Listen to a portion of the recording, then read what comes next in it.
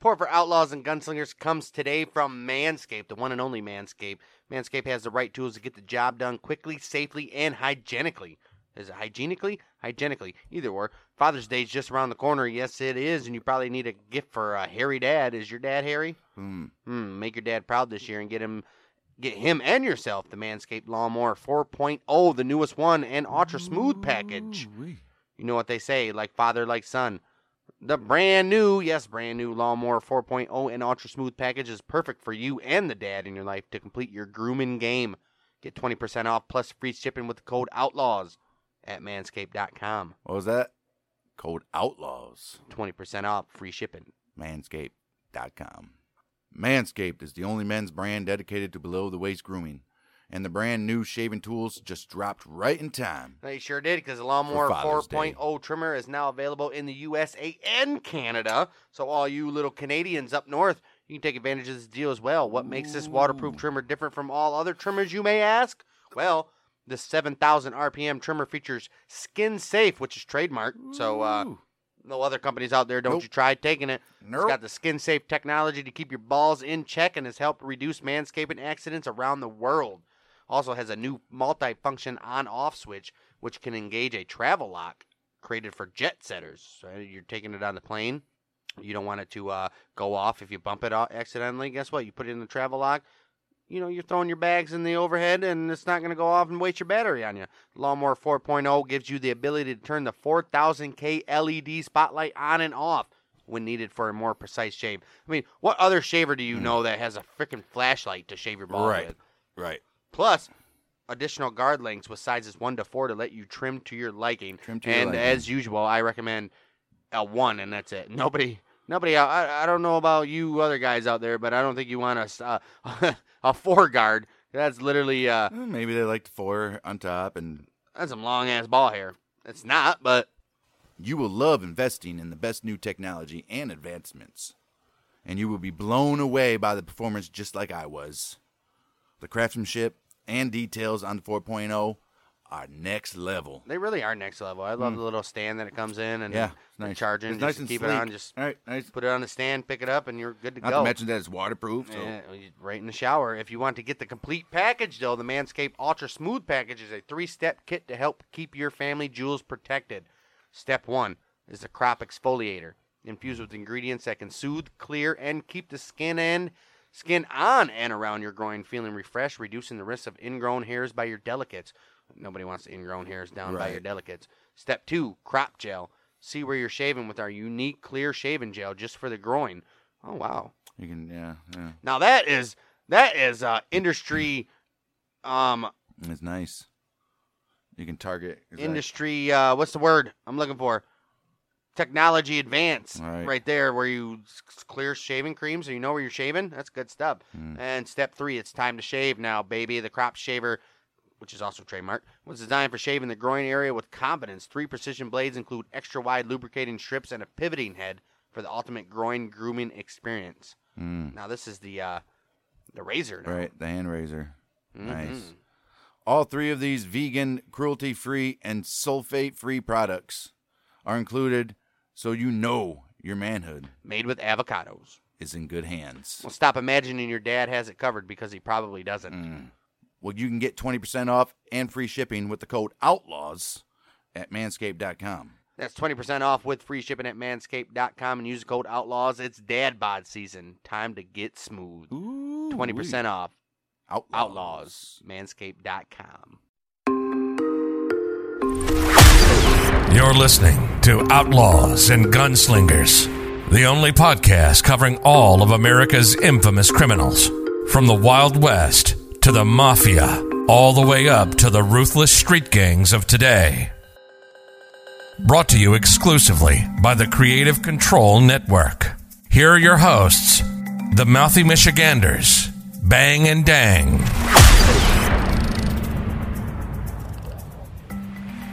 Welcome back to Outlaws and Gunslingers. We are your host, the Mouthy Michiganders. This is Bang, Dang's over there, and we are moving on into our, I think, fourth? Fourth? 1, 2, 3. Nope, fifth, if you count Bugsy Siegel way back when we first started this podcast, but fifth, technically, Prohibition episode.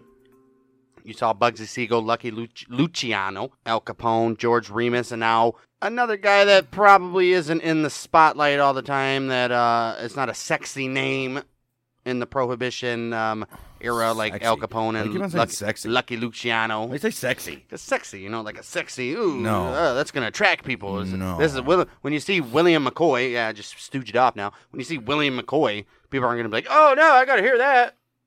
So it's not a sexy name where it's going to attract people, but once you hear his story, you'll find out why he's considered one of the greatest rum runners / bootleggers of the early Prohibition era, and why he was probably the most respected figure in Prohibition as far as not ripping anybody off, the alcohol that he sold, and the way he did things was he had tons of respect from everybody that he sold to, and all that good stuff. He was a good old boy from Florida. So William McCoy.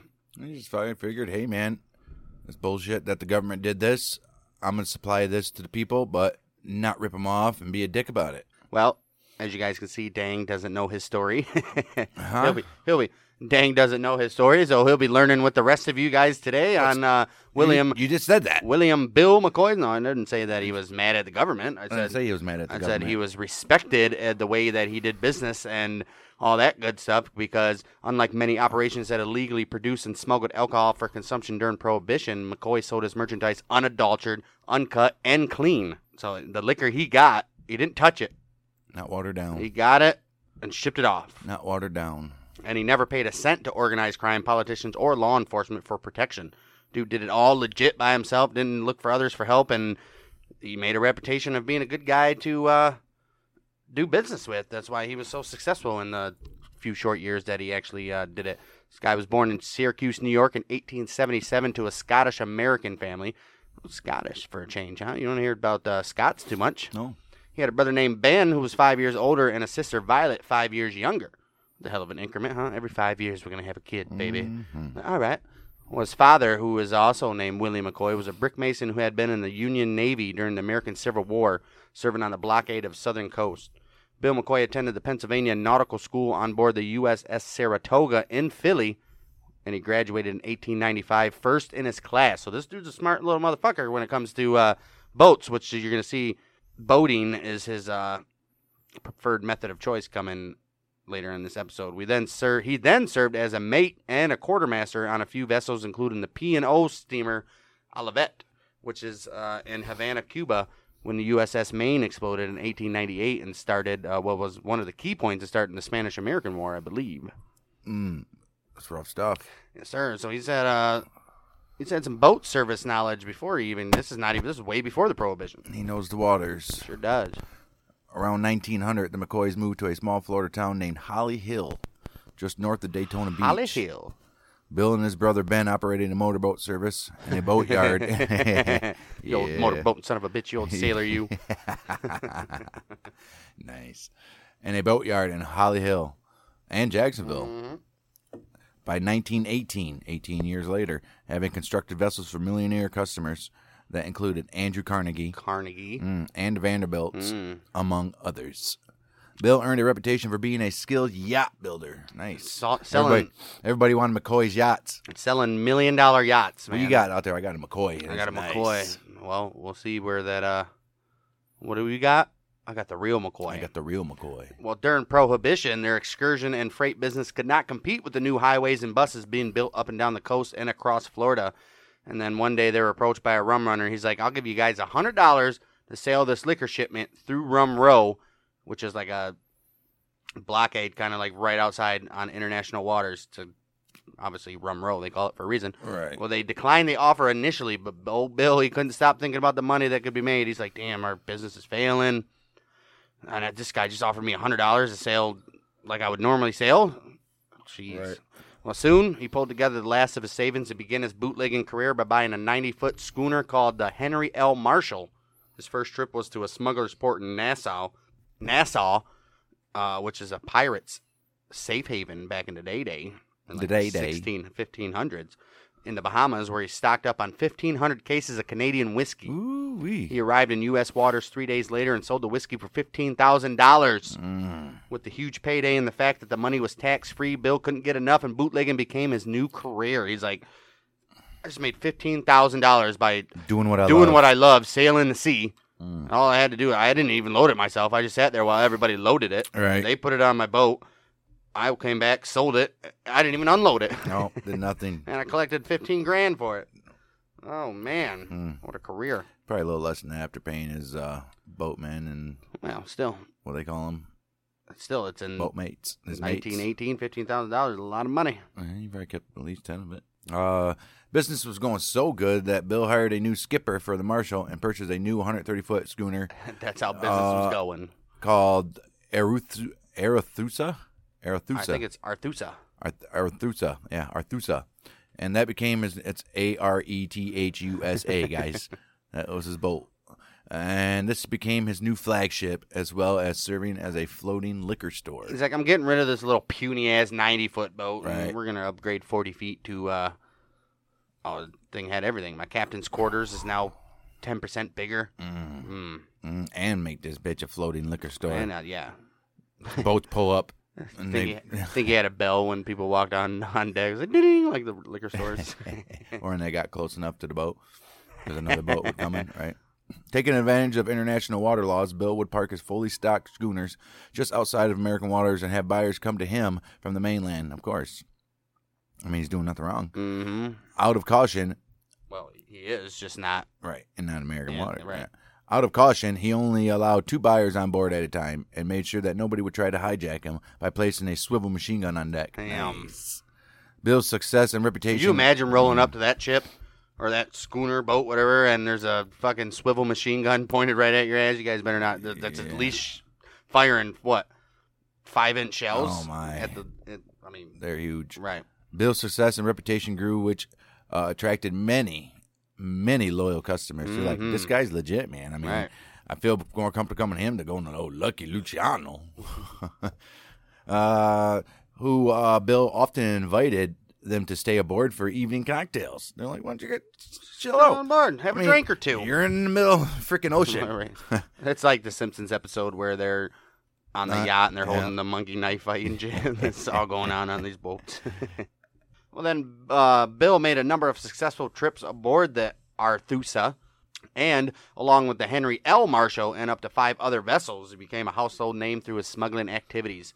Well, he mostly hauled rye, Irish, and Canadian whiskey, as well as other fine liquors and wines. He's like, I'll do what you want. Mm-hmm. He's like the guy that comes up to you on the street with a trench coat on, and he's like, I got watches, I got whatever. everything, necklaces, bracelets, earrings. What you need. He is credited with inventing the burlock, which is also known as hams, a package holding 6 bottles jacketed in straw, 3 on the bottom, then 2, then 1, so like a pyramid, which was sewed tightly in a burlap. It was compact and easy to handle. These were generally known in the Coast Guard as sacks. How many sacks he had? Well, he got like 15 sacks. Right. Well, the burlocks were easily stacked and a lot easier to move between vessels than the traditional wooden cases, obviously. Right. Some hams were stuffed with salt so that if they were about to be caught, they could throw them overboard, and with the weight of the salt, they would sink, hiding all the evidence. But the salt would then dissolve a little bit later, and these guys would just come back and collect the bottles that floated to the surface afterwards. Huh. And then come back and sell them. Genius. So now we got a picture of what they look like. I mean, that's a hell of a stacking system. Right. This dude's a genius. Right. Little triangles like that. There's 5 in a sack. Mm-hmm. August 2nd, 1921, just off the coast of New Jersey. His vessel Marshall and its captain and the crew were boarded and seized by the United States Coast Guard's flagship Seneca. Oh, this Seneca, they're going to be a problem. They seized at least 1,400 cases of whiskey as well.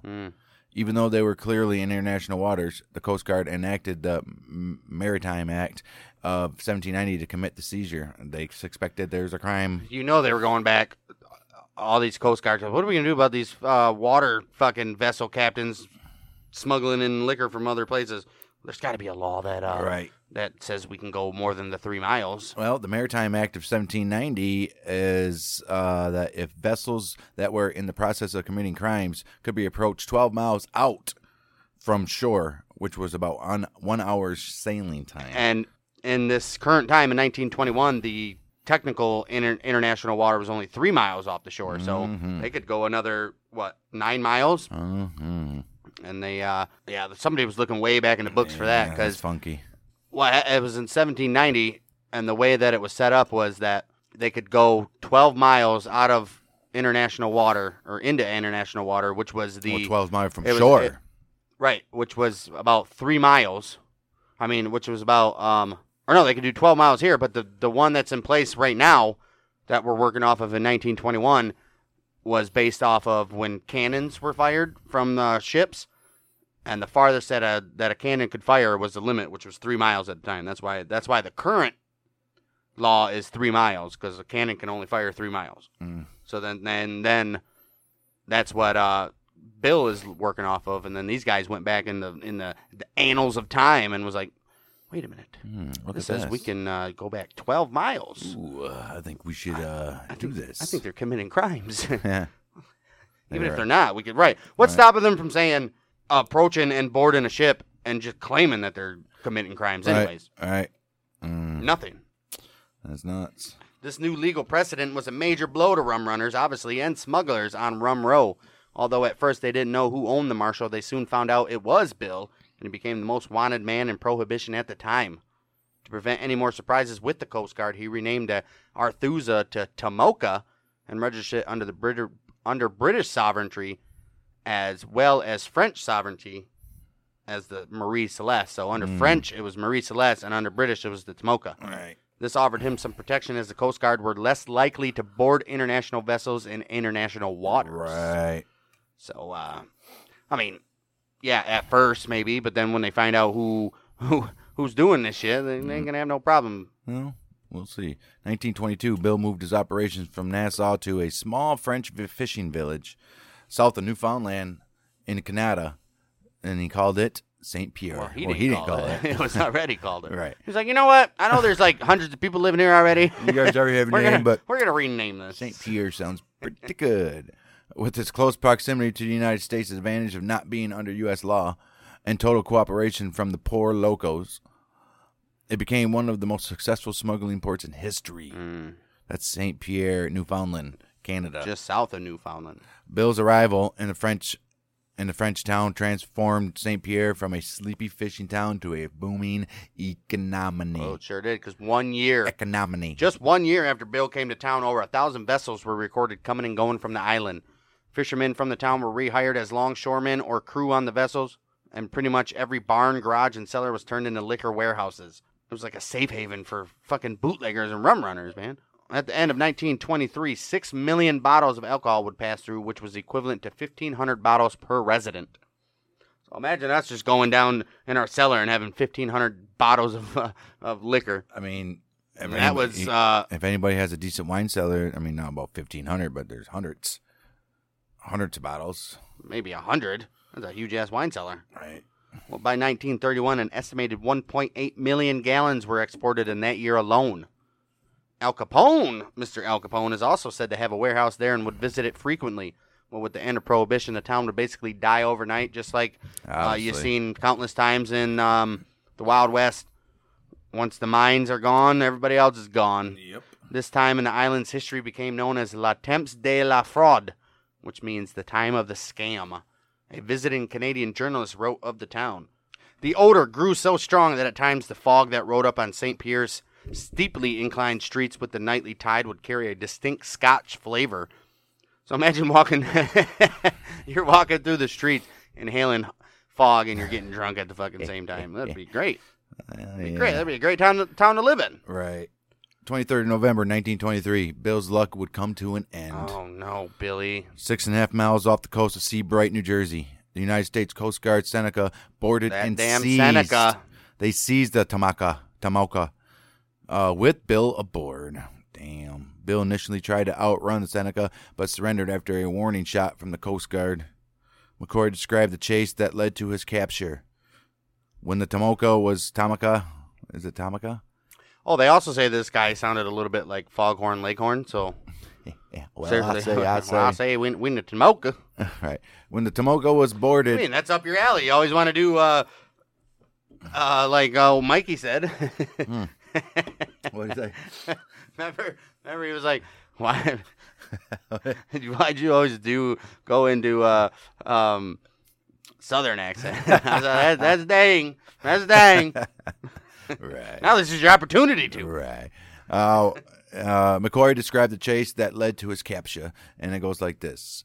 When the Tomoka was boarded under cover of the Seneca's guns, I immediately set sail and ran away with the boarding party. 1 lieutenant, 1 bosun, and 113 seamen. For those, and 113 of them? All wrapped For you guys who don't know what a bosun is, he's basically the right-hand man of the boat. And he also had 13 seamen on the board. And only upon their pleas did I heave to and put them back on the Seneca. The damned radio was too severe and handicapped for me. I surrendered after Seneca had fired 4-inch shells at me. Damn, I would too. 4-inch shells coming at you. Well, the New York Times article that reported on the capture and arraignment of McCoy described the incident as follows. It says the report to Collector Eltine showed that the Tomoka was first boarded by Lieutenant Commander Perkins of the Coast Guard cutter Seneca, who ordered the crew keep silent.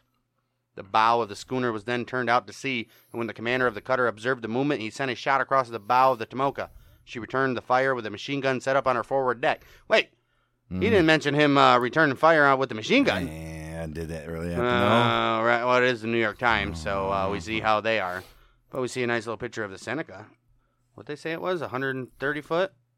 130 foot. His boat was. Built in 1908 and still running down rum runners. It was 204 feet long. So, yeah, 204 feet. Way bigger than the all right, than his ship. So, but yeah, he never mentioned that he shot at him back. Well, that doesn't even make sense though.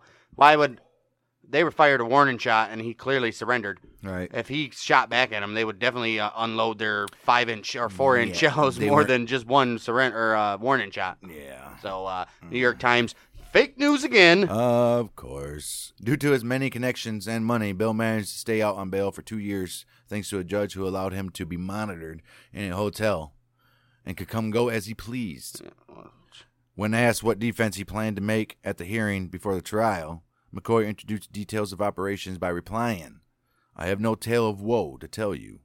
I was outside the 3-mile limit, selling whiskey, good whiskey, to anyone and everyone who wanted to buy it. Well, see, I mean, he's got a point. Right.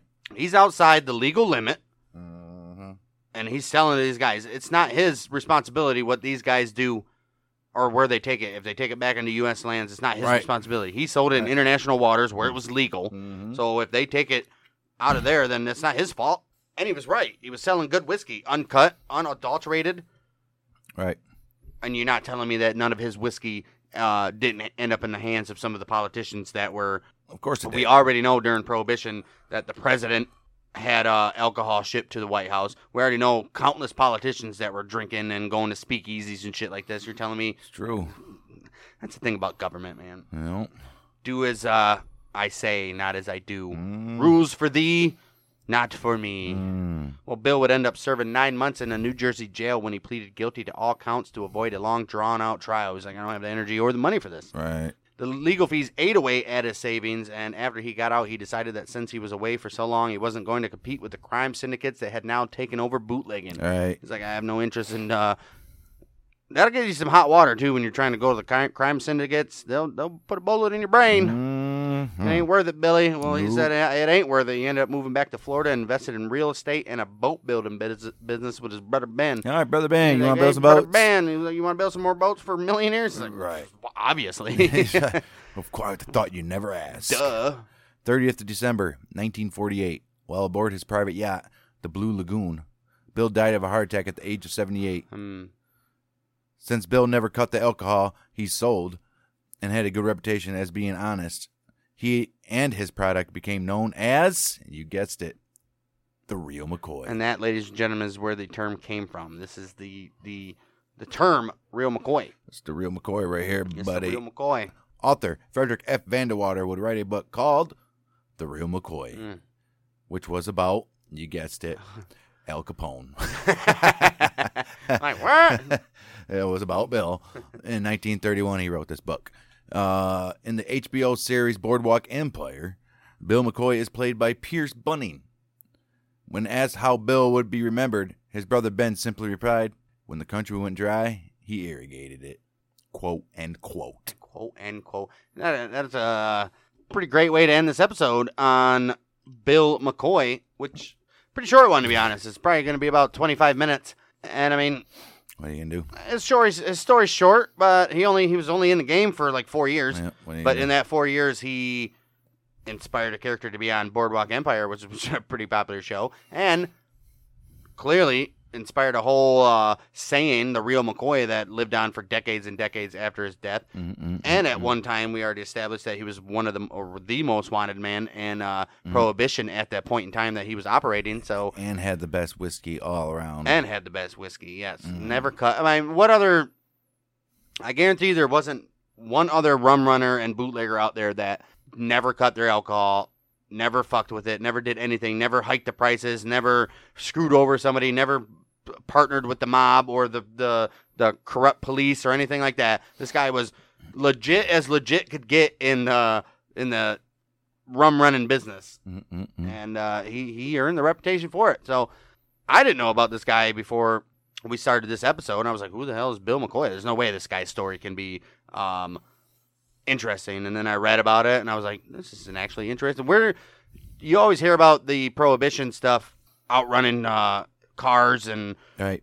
starting NASCAR and all that stuff on the ground. You never hear about the water side of it. People transporting it on ships and shit, which was a big fucking part of it, where they got all of it. Obviously, you had stills and stuff, but a lot of imports. This dude was hauling 1,500 cases of whiskey. Crazy stuff. How many did a case have in it? At least 12. 12 in a case. That's 1,500 times 12. What's that? What? 1,500 times 12? 1,500 times 12. What, 16,000? 16,000 bottles of whiskey? 15 times 10 would be... 1,500 times 10 would be 15,000, right? Then you can do another fucking... about 16,500, 17,000 bottles of whiskey he was hauling every time. Whiskey's on the wall. So there you go. Bill McCoy. The real McCoy. The most honest and had the best stuff out there. Took over a fishing village. Isn't that crazy? You can go to a small town, and then because he was doing so good, everybody else went there. It was like, yeah, we just transformed this town to a fishing town to a bootlegging town. Not even, I guess it wouldn't be bootlegging because it wasn't illegal in France. And it was a French colony, so. It was fine. Right. It was fine. It was fine. Good stuff. This is going to do it for our 5th episode of Prohibition. We'll be back next week for... Mickey and Mallory. The, Mickey and Mallory? What is that movie called? Natural Born Killers. Natural Born Killers. There we go. Nice. We actually... Mickey and Mallory. We actually might be doing Bonnie and Clyde. No, not next week. Not next week? No. We got, literally only, 3 more people of the Prohibition. Because the Prohibition that was actual big rum runners and this stuff like that, there's only 7 stories that are worth even telling, because all of them, there's countless people that you can look up that were rum runners, but number one, they don't have a backstory. Nobody knows the story. So we'd literally come on here and be like, well, this story is about John Smith. Well, you can do it. He ran rum from 1918 to 1931, and then he got incarcerated. And then, all right, guys, it's going to end the episode. We can do it. Literally all we would do. We can do a show that names at least 10 people. I don't know about that. But Bonnie and Clyde is definitely Prohibition. Well, they didn't run. They didn't run. So? They didn't run. So? They are in the era of Prohibition, right. So they couldn't be considered Prohibition era. Of course they are. 1931. I mean, if we're gonna go. Well, obviously, we already know Yeah, but they're more middle 30s. No, 31 to 33, 34. I think they died in 34. And that's when fucking... They were Public Enemy number 1. We're getting there. We have Bonnie and Clyde, Babyface Nelson, Prohibition. All those guys. They're not Prohibition. None of them were involved in those are bank robbers. It don't matter. It's still Prohibition era. No, it's not. Yes, it is. Bonnie and Clyde were late 30s. Public Enemy number 1. Late 30s. Public Enemy number 1. Died in 1934, so they were during the Prohibition, 1931, 1934, man. Prohibition, motherfuckers. But they didn't have no part in Prohibition. That's my point. Right, during the Great Depression, actually. Well, more of a Great Depression, but they did operate. Prohibition ended in 1933, so. You're operating in Prohibition, so. What I'm saying, we're obviously gonna get the actual bootleggers. You got Warren Beatty. We're obviously gonna get the actual bootleggers and people that were selling liquor and doing all that shit during Prohibition out of the way, and then we'll move to Bonnie and Clyde, John Derringer, Babyface Nelson, Machine Gun Kelly, all those guys that are at the same time frame as this. They just took a little other way of making money by robbing banks and killing cops. And murdering people. So, as stated already, we got a lot to get to. We got a couple more strictly Prohibition, focused on alcohol transport and illegal alcohol stuff. And then we'll move right on to Bonnie and Clyde and the likes of those guys. So, yeah, Outlaws and Gunslingers. The only place you're going to find the history. Pretty much the timeline history of everything. Not only the most famous, but also little known people. That's what we do. We're learning, like we said all the time, we're learning with you guys. I don't care. A lot of these people we're learning with you guys. So don't take us as experts. We're not experts. We're just here putting together the information that we think anybody would like to hear about these guys. So, yeah, we'll be back next week, though, with the famous, ultra-famous Elliot Ness. Uh-oh. You guys might know Elliot Ness from our Al Capone episode where he was the leader of the Untouchables, quote-unquote, the most uncorruptible force in police history up at that point, who had the task of taking down Al Capone, which they did, if you heard our Al Capone episode. But people only know about Elliot Ness of that little sliver of his life in Chicago. This guy actually ended up having a pretty messed up last few years of his life, as most of these guys that we cover do. So you already know probably what's going to happen there. But Elliot Ness is next week, and I think we got a couple more lawmen that I think we're going to fit into one episode because, like I said, stories are not. There's not a lot of information on the rest of these figures in Prohibition, so maybe we'll do 2 lawmen. Once we start getting to next, once we start getting like the 50s, 60s, 70s, we're gonna get some stories. Yeah, we'll get some stories, but that even applies to the mob, though. Right. A lot of these guys with the mob, we're not gonna know. Right. It's true. So we're only gonna know like the big figures of the mob. So, well, we'll get there when we get there. You can go check us out on our other podcast, The Mouthy Michiganders, everywhere you get your podcasts. Right now, we're in the middle of nothing. We're literally in the middle of nothing.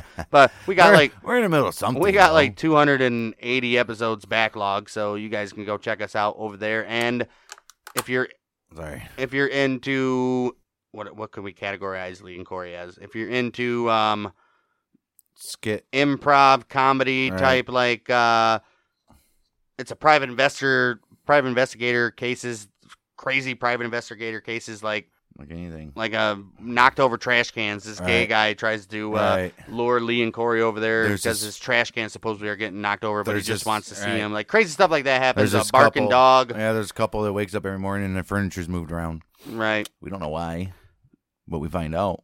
Well, we don't. Lee and Corey find out. Another one, a neighbor's complaining about a barking dog. They go over there. They figure out that the barking dog is actually a mentally ill wife of the next door neighbor. There's all kinds of crazy shit like that. Oh, the pig farmer. The pig farmer. Pig farmer. You guys like that. Guys, go check that out. Lee and Corey on the Case, wherever you get your podcasts again. And we'll be back next week for Elliot Ness. He is inspiration for the Loch Ness Monster. And nobody's ever seen him. Nope.